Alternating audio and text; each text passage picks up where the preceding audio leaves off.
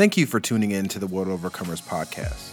On behalf of our senior pastor, Andy Thompson, we appreciate your continued support and generosity. Make sure you subscribe to our podcast to receive updates when we post new content every week.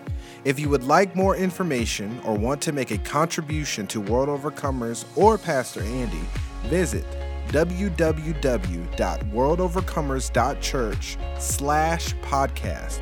Once again, that is www.worldovercomers.church/podcast. Enjoy the message. We all said together, amen. You may be seated in the name of the Lord. Kingdom picking, planning. If I can draw your attention to verse number 16, where Paul says, therefore, we do not lose heart. Though outwardly we're wasting away, yet inwardly we are being renewed day by day. Part of what I love about this service today, and I was in the back preparing and getting ready and listening to the worship and looking over my words, and there's just something about prayers that are effective. Something about the effectual, fervent prayer of the righteous that makes something happen. If there's one thing that's going to happen when you come here, is we're going to spend a little time praying for you. We prayed before you got here, and we're going to pray some prayers over you. I love the prayers that were prayed today. I love when Pastor Tyrus prays. I love the prayers that are lifted to God for his people. I love it when somebody prays for you like they care about you.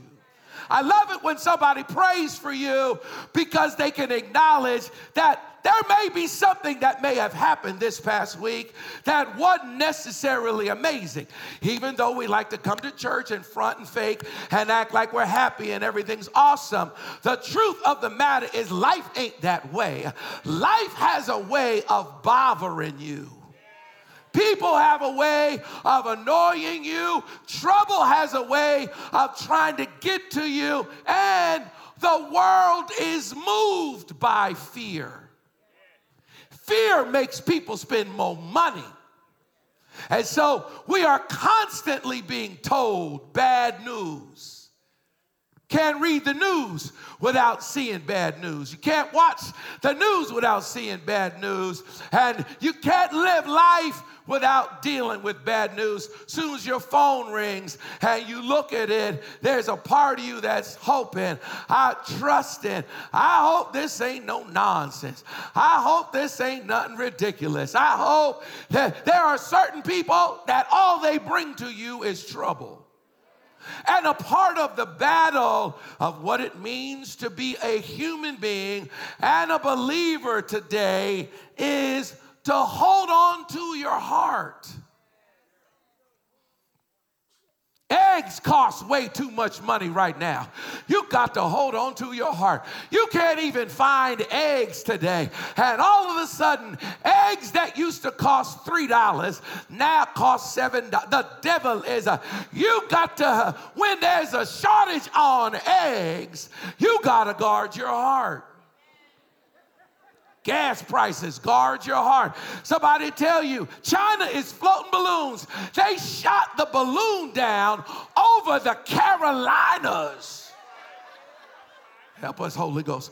Oh, they were checking us out. They must have been looking for World. Hope they were about to make a donation in Victory Park. They were checking us out, and they done shot this balloon down over us.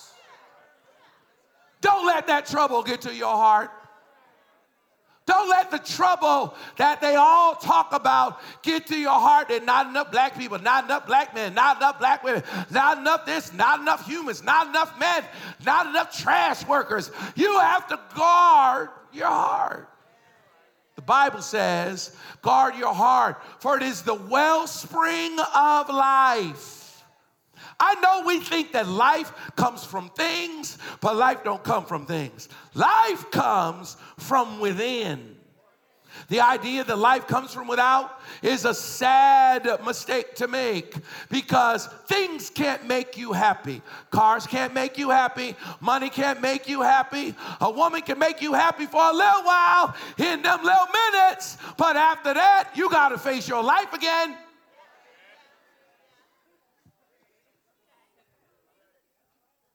Life is full of trouble.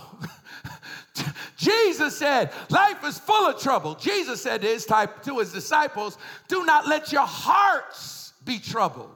Trust in God. Trust also in me. In my Father's house there are many mansions. And so let's just be honest for just a second. I'm going to move on.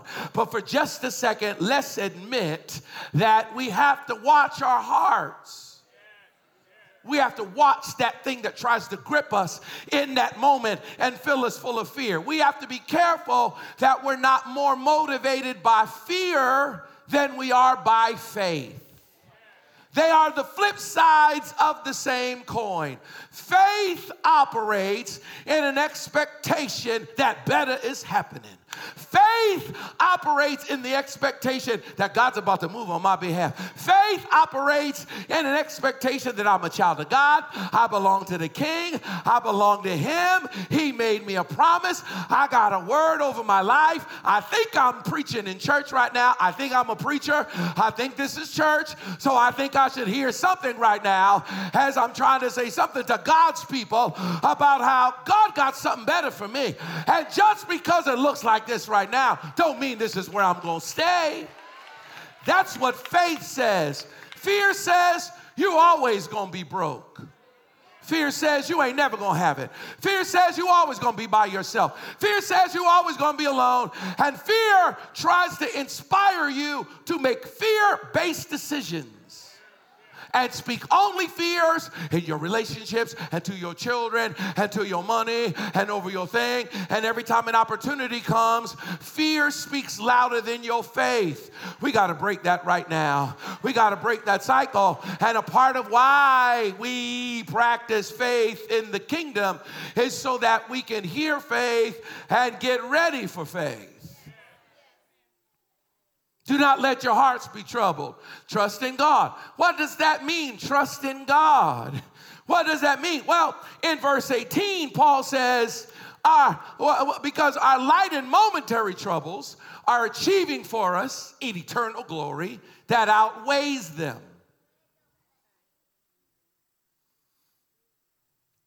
He says our light and momentary troubles are achieving for us an eternal glory that outweighs them.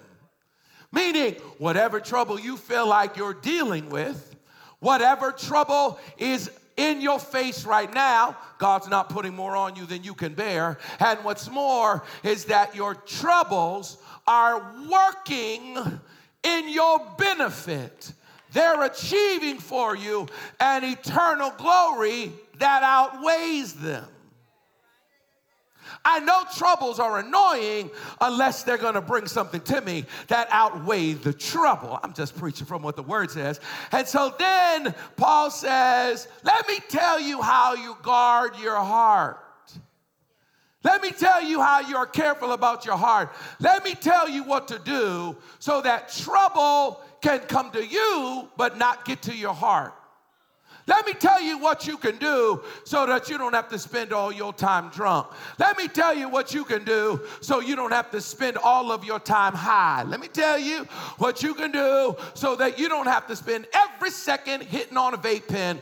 Let me tell you what you can do so that weed is not the only way you can sleep. Let me tell you what you can do so that you don't need drugs to sleep and you don't need weed to sleep and you don't need wine to sleep. I know I'm not talking to nobody but myself. Let me tell you what to do so that your heart can rest. Let me tell you what you can do so that you can have a peace that passes understanding, that guards your heart and your mind in Christ Jesus. I wish I had just a couple of honest witnesses that could say, oh, Pastor Andy, can you please tell me how I can sleep without melatonin gummies? Can you tell me how I can sleep without taking a hit? Can you tell me how I can see my way through the difficulty that is life and have peace within and not worry about what's about to take place?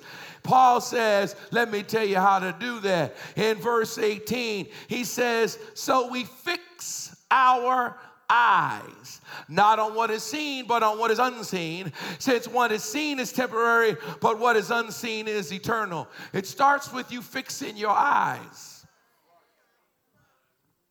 Are your eyes bad? It's a good question. Are your eyes bad? I'm sure I told y'all the story about how I needed glasses and didn't know. I always had great vision.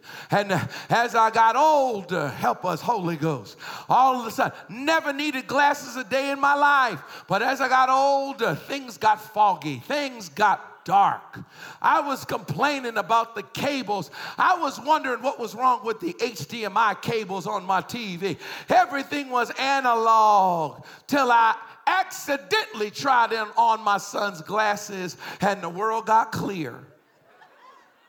I had bad eyes and was blaming it on everything else. Are your eyes bad? I went to see the movie. I think it was Han Solo. And someone said, what did you think of it? And I just was like, it was just so dark. It was dark in there. Could you see? Folks were like, what are you talking about? It was dark. The problem is that when your eyes are bad, you don't see light right. When your eyes are bad, it looks darker than it actually is. I'm preaching to somebody besides myself. I'm going to get to my point in just a minute. Do you see right? Do you see right? It's very easy for your eyes to be tricked. I don't know if you have social media. I don't know if you have that. I do. I don't know if you watch TikTok and Instagram. I do. Help me, Holy Ghost. I don't know if you watch any of that stuff, but lately I've seen quite a few videos on Instagram and on TikTok of women doing before their makeup and after their makeup. And it makes you marvel at the wonders of makeup, and it makes you scared. Because it's incredible how somebody can start off. And when they're done, you're like, hey, they can start off and end up simply. I sent it to my sons. I said, boy, you better watch what you eat.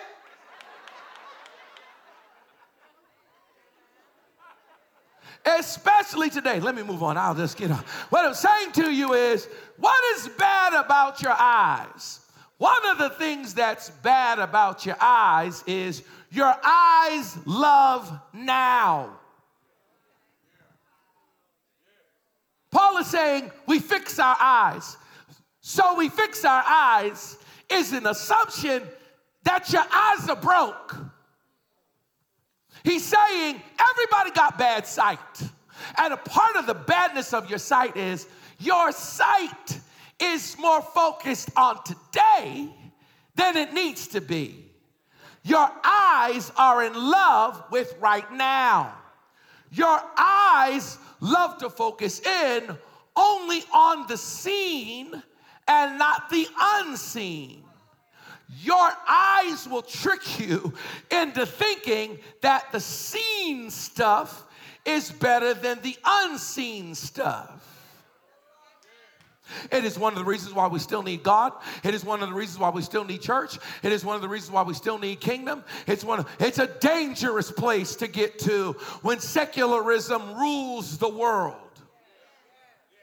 Just insane as a result of secular thought. Once we lose God, once we lose any kind of religious thought, once we lose theology, it becomes dangerous for everyone that's watching me, for every Z and every millennial that's wondering if you believe in God. Let me just caution you and tell you that a society without God is not a good society. A society dominated by secularism is not a good society. And a part of how we know it's true is that we have now decided that there's 80 different sexes. Every other mammal has 2 but us.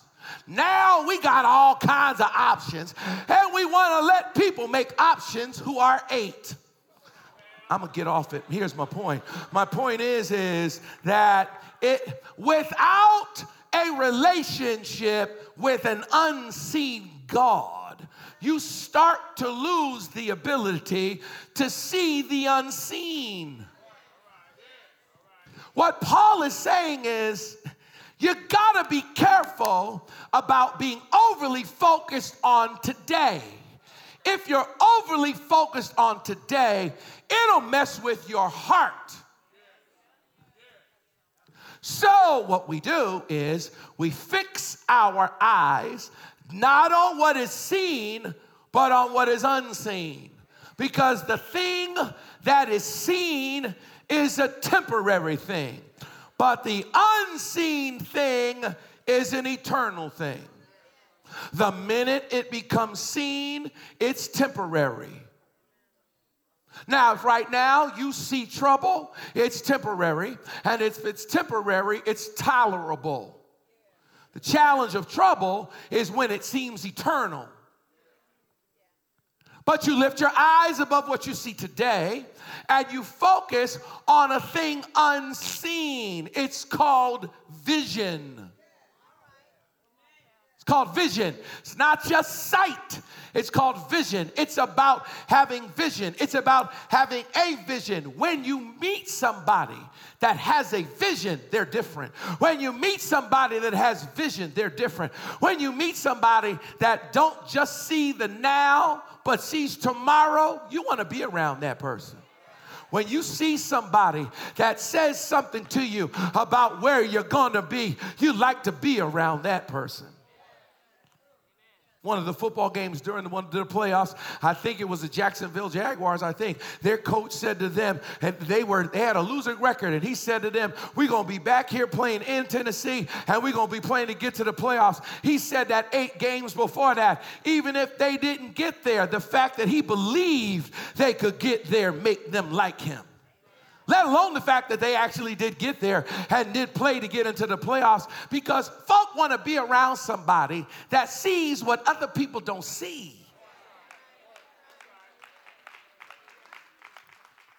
The unseen is the eternal thing. Y'all got that?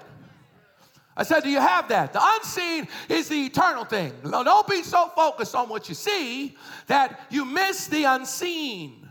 Once you accept that, it makes you see prayer in a different way. So when we go to Matthew chapter 6 and verse 7, when we accept the fact that what God actually wants us to do is constantly be lifting our eyes above the now, then we understand that the call to prayer is greater very often than what we make it. Most of the time, what we pray about has to do with right now. We say, Lord, help me with this child. Lord, help me with this teenager. Lord, help me in this layoff. Lord, help me in this difficulty. Lord, help me in this hardship. Most of our prayer has a tendency to focus on today because our eyes gravitate to now. But when you realize that the expectation of God is that you walk by faith and not by sight, when you realize that Abraham believed God and it was credited to him as righteousness, when you understand that God likes faith so much that even if you ain't perfect, God just like it. Even if you don't have it all together, God just likes it. When you realize that the children of Israel were kept out of Canaan, not because of idolatry, but because they didn't have the faith to believe that God could take them beyond what they saw right then. When you realize that, gives you a different view on prayer, gives you a different perspective on prayer, so that when Jesus says, and when you pray, he doesn't say if you pray, he doesn't say will you please pray, he says when you pray. When you pray is an assumption that you pray. Jesus is talking to everybody, his disciples, and his disciples aren't just the 12. It's a whole lot of guys. And he's saying to them, hey, guess what? When you pray, this is how you pray. That word prayer there is made up of two words. I'm not going to put the Greek word up there because it's long and it's complicated, but just trust me, I've studied the language. There's two words that come together that mean prayer. The first word is pro, and pro means towards. Pro means towards. The second part of that word prayer, which is poreuomahi, the poreuomahi means to pursue the journey, to pursue the goal. So when God says pray, what he means is when you lift your eyes above now and you look towards the goal, towards the plan. In other words, when you pray, you are not just praying, you're planning.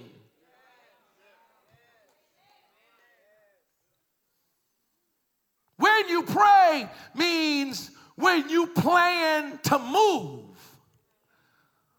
When you pray means when you get sick of today and sick of now, and you're so sick of now that not only are you asking God to fix now, but the main reason why you're asking God to fix now is so that it can at least be solid enough for you to step to next. Not enough to ask God just to fix today and fix your old sitch and fix your husband and fix your marriage and fix your teenager and fix your job and fix your money. Understand the request to ask God to fix stuff. It may start with you looking at today, but the real way for things to be fixed is for you to move. We want God to move stuff and not move us. We want God to fix everything miraculously, and we could just sit right here and chill and not go nowhere. But just know, when Jesus says, and when you pray, in essence what he's saying is when you plan. Because praying is planning, and planning is praying. Praying is lifting above what you see and then calling something that be not as though they were, getting a good confession in your mouth, saying the same thing that God says, and actually have a plan for where you're going tomorrow. I would contend you don't really have a prayer life if you don't have a faith life. You don't really have a prayer life. Your prayer is just religious. You don't really have a prayer life if you ain't going nowhere. To really have a prayer life, you got to be planning, you got to be looking, you got to be dreaming, you got to be believing. You have a whole nother kind of prayer life when you are tired of where you are and you are determined to go someplace else. You have a whole nother kind of worship life when you come here worshiping God because you believe something's about to turn and something's about to change. Don't nobody have to beg you to worship God when you know you need him. Don't nobody have to ask you to forgive nobody when you know you need God. If you are right now waiting for a breakthrough, I don't know who I'm talking to. If you are right now waiting for something to take place, if you are waiting for a contract, if you are waiting for something to happen, if you know something, if this week coming, you have plans to not be where you are right now, you have a whole nother kind of hallelujah. You just do. You have a whole nother kind of praise. If you can sit in here and not say nothing, chances are you don't need God for nothing.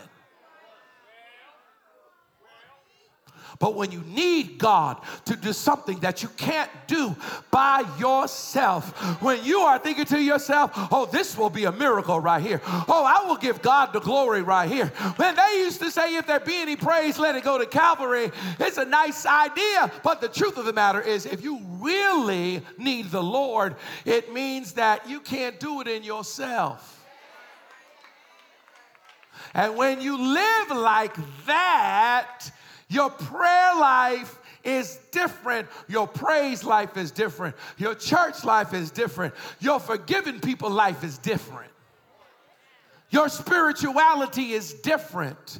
And Jesus says, For yours is the kingdom, and yours is the power, and yours is the glory forever and ever. Amen. Now, I know if you're like me and you prayed the Lord's Prayer, we always prayed that prayer as if we were talking to God. Forgive us our debts as we forgive our debtors. Lead us not into temptation, but deliver us from the evil one. For thine is the kingdom and the power and the glory forever and ever. Amen. That we're talking to God and reminding God that the kingdom is his, and reminding God that the power is his, and reminding God that the glory is his forever and ever. Amen. And I like that, and I get that, and I give God glory. You start the prayer with giving him glory, and you end the prayer with giving him glory. But what if that's not all it means? If I could take a little liberty with the passage, because in the NIV, the verse is separated from the end of verse 13.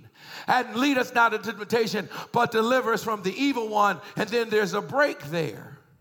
Because what if God is saying that the kingdom belongs to you, and power belongs to you, and glory is in your hands? What if the Lord is saying the reason why I'm telling you to pray this, and the reason why I'm telling you to lift your eyes above what you see, is because actually it ain't up to me as much as it's up to will you speak it.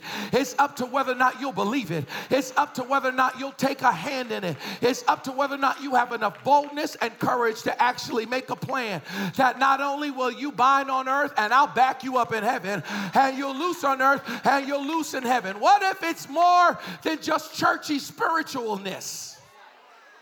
What if it's the Lord saying, because what I really want you to do is I want you to acknowledge that you belong to me. I want you to acknowledge that you're my sons and my daughters. So you got that? What great love the Father has lavished on you, that you should be called children of God. You got that? All right, now, can you do me a favor? Can you say something to the world now? Can you break out of church and actually do kingdom? Can you dare to have a plan? Can you dare to have something that you dream? Can you dare to have something you believe? Can you dare to believe that your life, your 100 years can affect the earth? For yours is the kingdom, and yours is the power, and yours is the glory forever and ever. For the Lord to say, I gave every one of you a little piece of me, and with that little piece of me, you ought to open up something out of your mouth, and guess what? When I hear it, I'll be like, yeah, I like that. That's according to my will. If you pray anything according to my will, I hear you. Whatsoever things you desire when you pray, if you believe you receive them, you'll have them. Am I in the book? Am I in the book? That when we were taught to only wait on God. We were taught only God willing. That's all we were taught. Most of us was taught God willing. You would church somebody, you were taught God willing. Jesus tarry.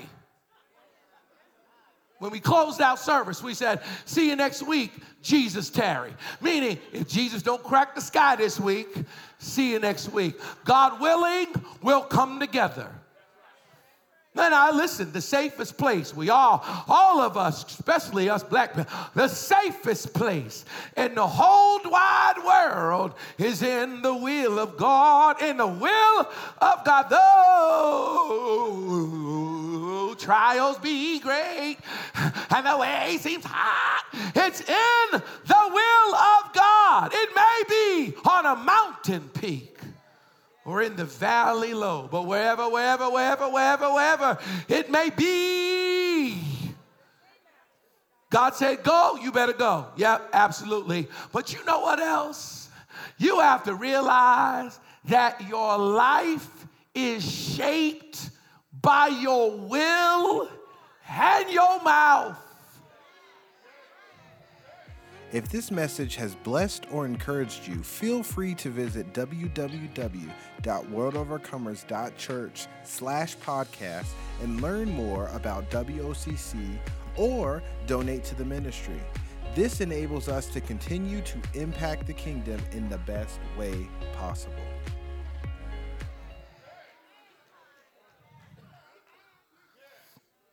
As much as it is the will of God, you know who else's will it is? It's your will. When you say, God, nevertheless, not my will, but thy will be done, the Lord says, I like that. I like it when somebody surrenders. I like it when somebody puts hope in me. I like it because I resist the proud, but I give grace to the humble. And the grace means that I'll back you now. When you pray, you plan. Now, beloved, this appeals to me significantly because I'm a planner. I don't know how many of you in here are like me and are a planner. There's a whole lot of folk that don't make no kind of plans. They just like to fly by the seat of their pants, and it's easy to just attribute all of that to the Holy Ghost, which, hallelujah. But the same Holy Ghost, which can move you sporadically, is the same Holy Ghost that can show you something that's about to happen in years to come and give you a plan. I have a plan.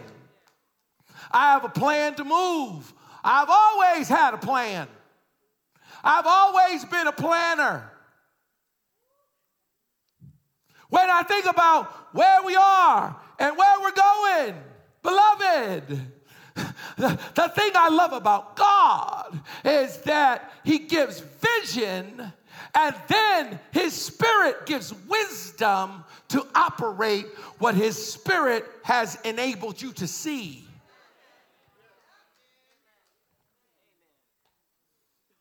Part of my history, a part of World Overcomers history, Black History Month, is the first Sunday of the year, of the month. It's the first Sunday of February, of Black History Month. Can I tell you just a little bit of my history, a little bit of how WOCC came to existence? My history. I was born in poverty. I know there's a lot of us who were born broker than we are now. I was born broke. I was born broke. And I heard a comedian, I can't remember who he was, but he said that I was raised broke enough to be poor around. I was raised just doing well enough to be poor around white people. That's how I was. I was born in a house where my father didn't make a lot of money. A lot of it had to do with the fact that he came from a people who believed everybody should pull themselves up by their own bootstraps. So even though my grandfather was successful, he believed all of his sons should struggle. So I grew up with Zips and checker pants. Zips was a sneaker. I didn't get to wear Adidas. I didn't get to wear Adidas. I was raised getting teased on the bus. I was raised with the struggle. I was born in segregation, right when segregation was ending. I don't want to date myself too much, but just as segregation was ending is when I was born. And when I went to school in the first grade, I broke a color barrier at the school that I went to. There was actually an article about me. I was one of the first little black people they had ever seen. People wanted to touch my skin and touch my hair, and people thought all the stereotypes. People thought I could run fast. People thought I could fight. I went to something and there was watermelon everywhere. And I was like, really? And they were like, yes, it's watermelon. And at the time I said, I don't like watermelon. I actually loved it, but I refused to sit there and chow down on some watermelon in front of a whole lot of white people with my shoes off. I was just like, nope, don't like no watermelon. Because I was born in a world where there was an assumption about you. I was born when there were no helmets when you rode your bike. I was born in a world where you could go everywhere yourself when you were 6. You had to be on the porch when the street lights came on. For many of you in the South, when the lightning bugs came out, you had to be back in your neighborhood. That's how I grew up. There were no car seats. Now you got car seats till you 21. But where I grew up, there wasn't no car seats. I grew up in that kind of world. Stereotypes and strife, racial stereotypes. I was raised in Boston. There were places I just couldn't go. I was called the N-word more than I can remember. It just almost became a normal thing for me. I'm the oldest of 8 children. I have no memory of not leading. Have no memory of not being responsible for somebody else. I got in trouble when the younger people did something wrong. Anybody else got that as a witness? I had to always be on the lookout for what my brother was doing. And I had a brother who was hell on wheels. I had a brother who thought he was Spider-Man, and at 2 years old was trying to jump off of porches and trying to stick stuff in electrical sockets and he saw too much cartoons and he thought he could get superpowers if he licked a plug socket. It was just, my life was constantly watching him. He's a wonderful dude now, but he was a terror at the time that I knew him. At 15, God called me to preach. To be honest, I wasn't interested. I wasn't interested in preaching. One of the main reasons why I wasn't interested in preaching was because my father was a preacher. And because my father was a preacher, people were always coming up to saying to me, "You're going to be a preacher just like your daddy, ain't you?" You know, you have to be careful just saying something like that to a little kid because you may be messing somebody up on their call. Because I actually was called to preach, but I didn't want to preach because so many people had told me, "You're going to be a preacher just like your daddy." And I was the kind of person who wanted to have my own identity and be my own person and have my own name and blaze my own trail. And I didn't want my whole world to be dictated by copying somebody else. And so I ran from my call a long time simply because somebody dumb told me at 5 I was going to be a preacher just like my daddy. It's not a good thing to do because you can mess somebody up from their call and you can also call somebody who ain't called. And there's a whole lot of folks struggling to be preachers right now because somebody kneeled down on them and prophesied to them that they a preacher when they 6 and they ain't got oil first. Anyway, let me just move on. What I'm saying to you is I didn't want to be a preacher. The other reason why I didn't want to be a preacher was because I went to church. I was there every week. Church was all day. I said church was all day. I said church was all day. You had to be there at 9:30, and service started at 11. 9:30 was Sunday school, and then 11 o'clock was service. You didn't get out till 3. You had to be back by 6. Added to the ushers with the hand behind their back, with the glove. That's where I grew up. And I grew up in a time when most of the people I saw in church were broke. I loved your prayer today, Tyrus, but I grew up thinking that God only worked for broke people. Because everybody that had a testimony, I was not impressed by it. No one ever got up and testified about $1 million deal. No one ever got up and testified about their own company. And I just felt like church was a half-truth. Didn't want to be involved in it because I felt like it wasn't really real. But after some near-death experiences, I'm running out of time. I can tell you my whole story. But after almost dying, I just said, okay to God. I don't know if any of you have ever been in a situation where you almost lost your life and then you just say, okay, God, you got my attention. I almost died twice before I was 16. I told the story here one time about me falling out the back of a van when I was 14 and all my skin peeling off and at the time God was speaking to me about being a preacher and I was telling him no. Some folk are called and some folk are drafted. I draft everybody in this room into the ministry right now. God's got a call on your life. Somebody said, I got to get out of here. There's a call on your life. You can't escape it.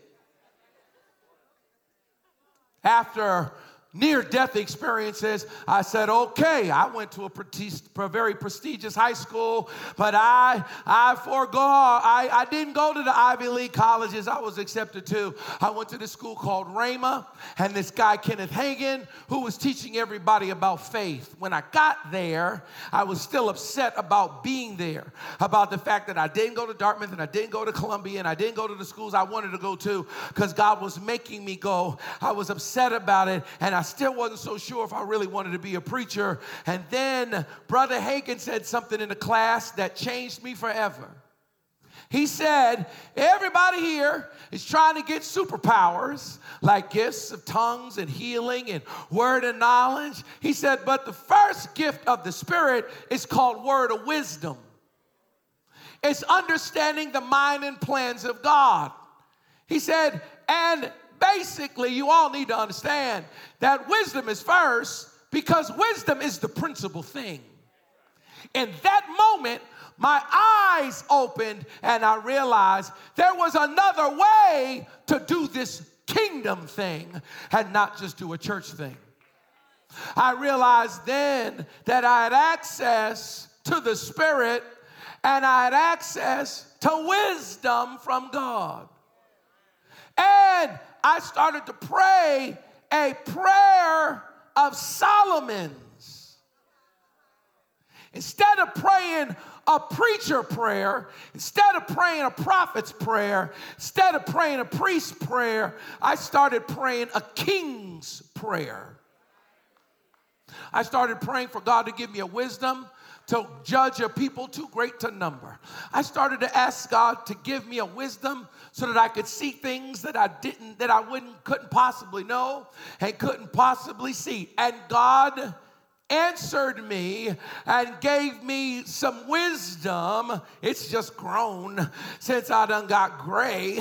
But God gave me a wisdom at the time, and God gave me a vision.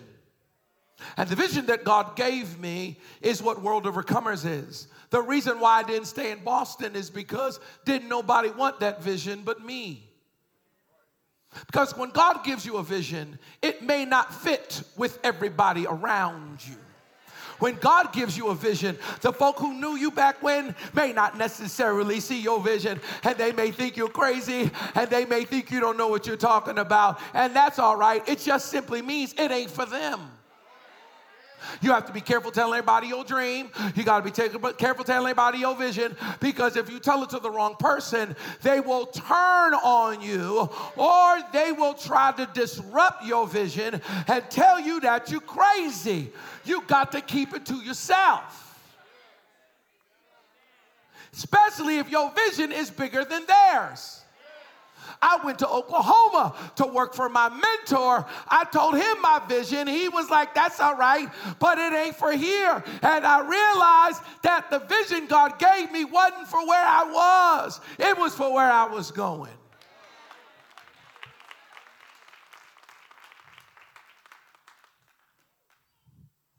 I came to North Carolina in 2002. I moved here in 2003. Don't have time to tell you the whole story. I moved here in 2003, and I started World Overcomers, and my vision was balanced victory for the God-designed life, meaning this is the victory that overcomes the world, even our faith, meaning that I don't want to just do church. I want to do kingdom. I don't want to just do church. I want to do kingdom. I don't want to just do church. I want to do something that impacts the area outside of just impacting it spiritually. We've impacted it spiritually, Tyrus. Tony, we've done some good stuff spiritually, and spirituality and Jesus and prayer and Holy Ghost will be the foundation of what we are, but it can't be the only thing we do. We have to do something more than just a church thing. We've got to also do a kingdom thing. We've got to move out of just doing church And we've got to get our eyes fixed on something beyond just the spiritual. The spiritual is amazing, but we have to do more. The work that God is calling us to do has got to be more than just giving everybody a Bible. Bible's a good place to start, but it's not a good place to end. It's the beginning. You seek the kingdom first, but then after that, stuff's got to be added. This is how you lift your eyes above what you see just in the natural, and you begin to focus on the unseen thing. Because the unseen thing is an eternal thing.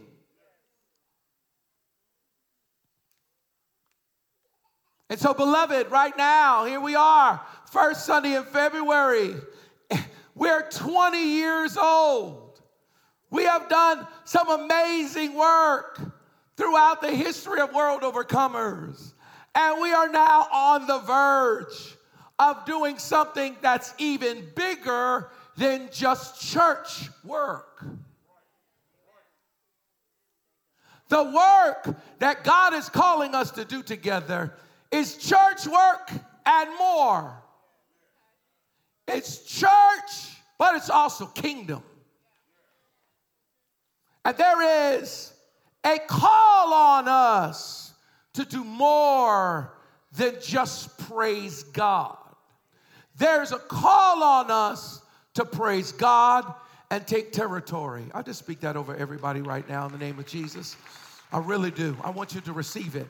That God has a plan for you to take territory. That God has a plan for you to do more than you could ever ask or think. That God has a plan for you to lift your eyes above what you see and to focus on what is unseen. That God has a plan for you to do more than you thought you were going to do. And for you to go higher in Him. Higher than just church. Can I speak that? Can I speak that? Higher in your prayer life than just church. That you actually get a plan. That you actually get a vision. That you actually receive a vision from Him. That you actually say, Lord, I surrender to the plan that you have for my life. And God, I want you to speak to me about what you want me to do. It is hard for us to come together and do something together if you're not a doer individually. You need to be a doer for us to do something together. I want us to do something together, but the beginning of it is for you to start off initially being a doer in your own self. For God to unleash unnatural, supernatural, greater than the natural power in you. I feel the Holy Ghost right now. I'm not even going any further than that. There was something I was planning on doing, but I sense the Holy Ghost right here, that God has something to do in you right now. Now, listen. We're launching, and we're talking vision, and I was supposed to be launching our campaign for the building fund. But you know what? I feel the Spirit of God right now that it ain't about the church right now. It's about you right now. Somebody watching right now, somebody in the room. There is somebody in this room. God is about to break something in your life right now, and you have to be ready for it. I can't be the only one with a plan. You got to have a plan. You got to have a plan for your life. Because I want you to sow, and I'm going to take up the building for an offering, and we're gonna pledge. We're gonna do it next week, Joe, because I feel the Holy Ghost right now. I want you to I want you to see my plan and my vision, but you can't see it if you don't have a plan for yourself. You won't be able to see it if you don't have a vision for yourself. You won't be able to see it. You won't be able to come together with me. You'll just frustrate me because I'm trying to go somewhere. If you're stuck in Moses and I'm trying to be Joshua, we won't be in agreement with one another. You got to believe for greater right now in your own self. I speak it over the room right now. I speak dissatisfaction over the status quo in your life. You got babies and babies. You know deep down on the inside, you know God got something better for you than this. God's got something greater for you than this. And what has happened is we have unlocked potential in this room. I break the yoke off of the devil in the name of Jesus, and I speak life and not death. I speak faith to come alive. You have to lift your eyes above what you see and focus on the unseen, because if you don't have a faith plan, you won't get my faith plan. I need you to have a faith plan. I need you to have a faith plan. I need you to have a victory plan. We got to rebuke fear out of here in the name of Jesus.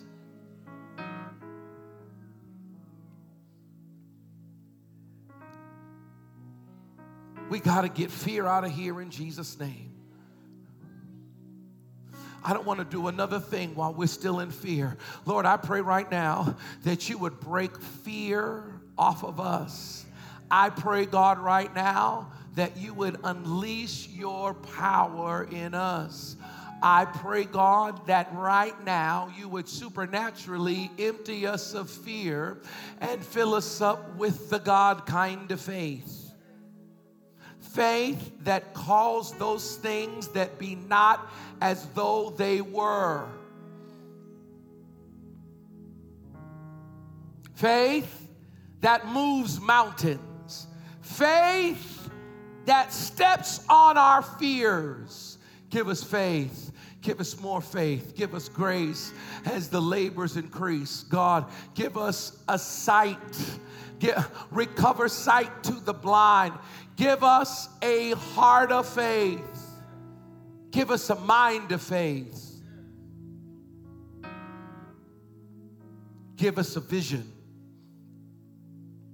God, I stretch my hand to these, everybody that's in the room and everybody that's watching around the world. And God, I pray that you give us vision.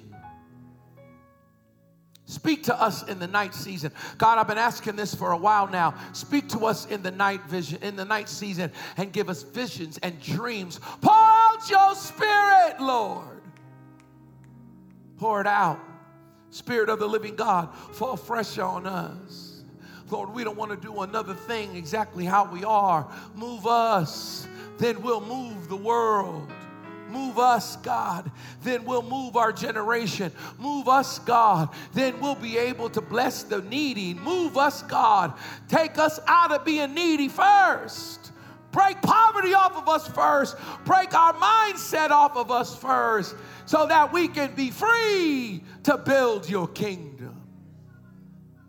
Break us free, God, from just being church people. Make us kingdom people. God, I speak kingdom over every one of us right now. In the name of your holy servant Jesus, God, stretch out your hand to heal and perform a miraculous sign and wonder. In the name of your holy servant Jesus, don't just heal our bodies, heal our minds. Don't just heal our minds, heal our money. Don't just heal our money, heal our mentality. We are the sons and grandsons and great-grandsons and granddaughters and great-granddaughters and great-great-granddaughters of slaves. But God, break slavery off of us. Break the trappings of slavery off of us. Break the mindset of slavery off of us. Lord, fill us with purpose, not just pleasure. Lord, remind us that we are your people. Our ancestors marched for freedom. God, set us free from our own lack in our own minds. Work a miracle in us. Work a miracle in us. thank you, Lord God, for every king and every queen in this room. I thank you for every business owner in the room. I thank you for somebody that's working for somebody else and is about to work for themselves. I thank you, Lord God, for everybody that's picking for someone else and is about to start picking for their own self. I pray for everybody's side hustle. I pray for everybody's side business. I pray for everybody's work. I pray for everybody's dream. Pray that you would fulfill our dreams. For all of us who hate our jobs, God, I pray that you would set us free from slavery. I pray for our investments. I pray for our property. I pray, Lord God, for our inheritances. I pray, Lord God, that we'll leave an inheritance for our children's children's children. I pray for every man under the sound of my voice. I pray, Lord God, that we would walk in purpose and integrity and intentionality. I pray for every woman under the sound of my voice. Lord, hear my cry, oh God, attend to my prayer. I pray for all of my sisters and my mothers and my daughters, the queens, God. I pray for these princesses. I pray, Lord God, that you would make faith come alive in us. Pray that this would be more than a church thing. I pray that this would be a life thing. Lord, we have wandered in the wilderness enough. I pray Canaan on us. In the name of Jesus. I pray Canaan on us in the name of Jesus. I pray, Lord God, that what our ancestors prayed for, we will walk in. I pray that what our mamas prayed for, we will walk in.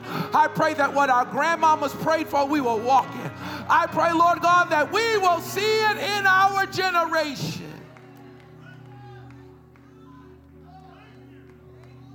Somebody's got a deal. Somebody's got a client. Somebody's got a work. Somebody's got an idea. God, you about to touch it and bless it. Somebody's about to invest and it's going to turn around. Lord, we might as well trust you. Start us over. Lord, supernaturally empty us of our fear. Supernaturally empty us of our fear. Supernaturally empty us of our fear.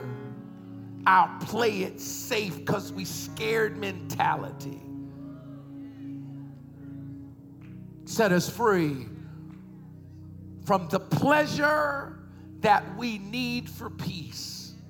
Help us to know that real peace comes from you. Real peace comes from Canaan.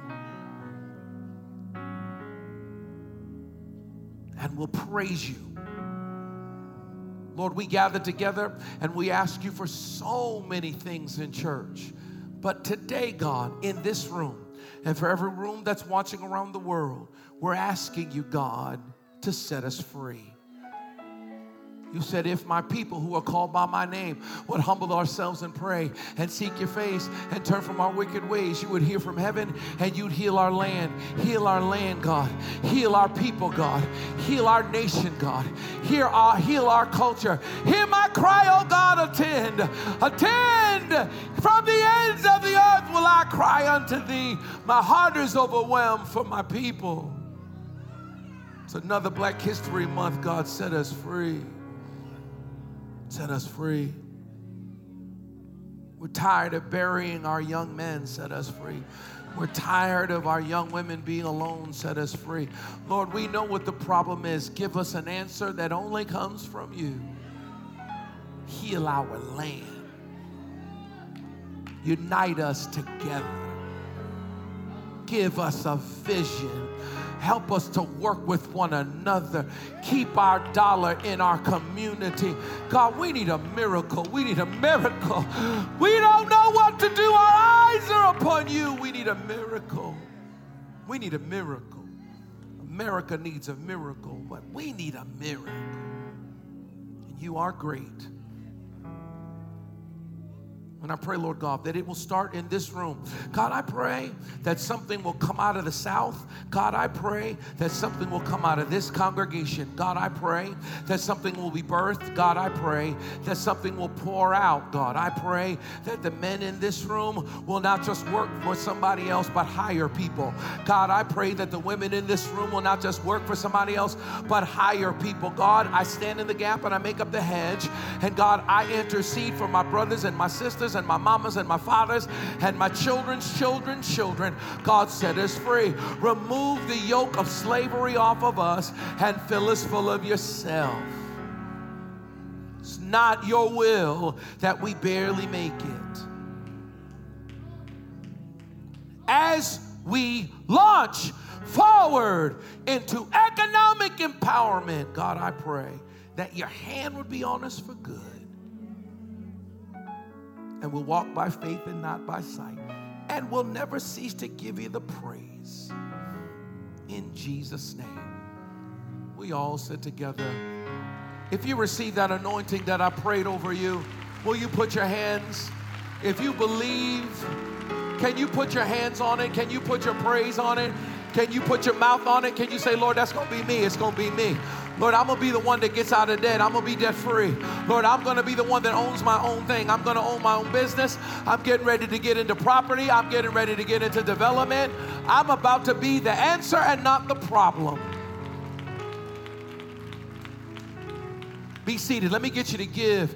Can I get you to give to the building fund? And we are on our way to Victory Park. And if you need an offering envelope, you can simply raise your hand, and one of the gatekeepers will come to you and give you one quickly. If you scan that QR code right there, it's donate towards Victory Park. Beloved, I need you to help me as we're about to launch something that's bigger than just church. I'm asking God to make you rich so that we can launch something that's bigger than church. I'm asking God to bless you exponentially. If you need an offering envelope, somebody will give you one, and you can make your checks payable to WOCC. You take a picture of that QR code. It'll take you to a place where you can give to the park and give to the vision and give to where we're going. We haven't got long to stay here, and we have our property. I'm really going to talk about it next Sunday quite a bit and really get into vision. I planned on doing it today, but the Holy Ghost took over, and we got to make room for the Spirit of God if He has something to say. And I really do believe that somebody received a deposit of God's Spirit this morning, and that something about to happen this week. Something about to happen this week. Somebody's in anticipation for something to take place this week. Somebody's about to break something that's about to break. And so, but you can take that QR code picture, and right now with your phone, it'll take you to a place where you can donate to Victory Park. Our Victory Park, if you want to know what it is, it's the future church. It's the future home of World Overcomers. It's where we're going. We're going to have a sanctuary about this size, maybe even a little bit bigger. But the sanctuary is just a small part of what we're building there. It's going to be basketball courts. It's going to be a great big sportsplex type place that's going to generate its own income and also empower us to be able to touch the community. It's going to be a counseling center there because people don't need just their soul healed. They need their spirit healed. They need their mind healed. And we've been through difficulty and trauma and pain, and we got to answer the sick soul that we have. And so we're going to counsel, but not only that kind of counsel, we're going to offer guidance counseling, and we're going to offer economic empowerment opportunities and ways for our people to learn and be educated and build partnerships. It's just going to be a great big giant space, and something there for everyone. It's going to touch the community. It won't just be something that we access, it'll be something that our community accesses. It's less than 3 miles from here, so it's in this community. It's not even in this RTP community, it's more in our community. Go down Miami and you take a left, and it's right down there. It's right around the corner. It's about 3 miles from here, and we're going to build something there that is worthy of God's name, and I need your help to do it. And next Sunday, I'm really going to talk about us coming together to do it. But right now, I need you to give your very best offering. Your tithe belongs to God. And your offering is what you give above and beyond your tithes. And as we give to the work of the kingdom of God, we expect a blessing. And you can't beat God giving. If you're watching around the world, just because you're not in the room doesn't mean we don't need your help. We are talking about the universal body of Christ. We all belong to Him. Come on, let's bow our heads and pray for this offering. God, we just want to thank you for the opportunity that we have to give. Thank you, Lord God, for the opportunity that we have to sow. Thank you, Lord, for the opportunity that we have to be a giver. Thank you, Lord God, for the opportunity that we have to be used of you, to give to something bigger than ourselves. Lord, we came together on Wednesday. We made pledges. And God, I thank you right now for the pledges that we made. I thank you, Lord God, for the time that we took. I thank you, Lord God, that we are now ready to give an answer and to make that pledge, Lord God. And as we move forward, Lord God, as we surrender to your will and to your way, God, I pray that you would lead us and guide us into that truth. Spirit of the living God, fall fresh on us. Take this offering and multiply it supernaturally to the upbuilding of your kingdom. And we'll praise you for what you do, what you say. You're worthy. In Jesus' name, we all sit together. Amen. God bless you as you give. As the bucket passes you, just sit still for just a minute. And we're so glad that you were with us this morning. And so many things that are happening with us here at the church. And as we're moving forward, gearing up, and moving on towards what God is calling us to do. And we've had quite a few inquiries and a lot of discussions about all the different pieces of the ministry, and young adults ministry, and college age ministry, and teenage ministry, and children's ministry. And so we've made some decisions around young adults ministry. And so there's a young man who has been with us and has been faithful, joined us not that long ago, and really has been operating really just as an intern, quite honestly, just as a ministerial intern, just running around doing everything as he is being used of God and anointed of God and finishing school. And clearly God's hand is on him and the anointing of God is on him. And as we've been meeting together as a staff and talking about what's going to happen with young adults, we decided, okay, we're going to let this young man jump in and really begin to really start doing some ministry, young adults ministry in particular. And so John Davis coming up here really quickly, and we're just going to introduce you real quick. Y'all have seen John. Praise God for John. Y'all have seen John Davis. And we've been using John all kinds of ways, his mouth and his anointing and his gifting. And he's been here now with us for about 3 years and shown himself to be faithful. And we're saying, okay, John, time to start doing some serious young adults ministry. And so you between the ages of, what do we say, 25, 35, 22, 32. That's the age. And so you're all are going to be hearing from John, and you're going to be seeing him more. And we're pulling some serious plans together and for what God is calling us to do. It's a good thing when it's not just one generation. Amen? It's a good thing when God is moving by His Spirit. And we're excited about that. And so young adults, start being ready. You're going to hear from John. You're going to see him. He's pulling a team together. And we're launching a young adults ministry that really is church-wide. And we're going to be doing this more, talking to you more about youth ministry, talking to you about college-age ministry, and all that God is doing in us. But wanted to take a second just to let you know that John is going to be doing young adults ministry. And so y'all praise God for him. All right, jump on your feet. Lord, we want to thank you. We want to praise you for our time together. Thank you for your anointing that destroys the yoke. Thank you for this first Sunday. Thank you for this awesome crowd that came together. Thank you for the move of your Spirit. Thank you that you have a plan for us. Plans not to harm us. Plans to give us hope in the future. Dismiss us from this place, but never from your presence. Cover us with your blood as we leave, as we go home. Everyone that's watching around the world, Lord, as we launch out into the deep and pray and plan, have your way in us. Thank you for the visitors that were with us today. And God, as we always pray, let the words of our mouth and the meditations of our heart be acceptable in your sight. God, you're our rock, you're our Redeemer. We love you.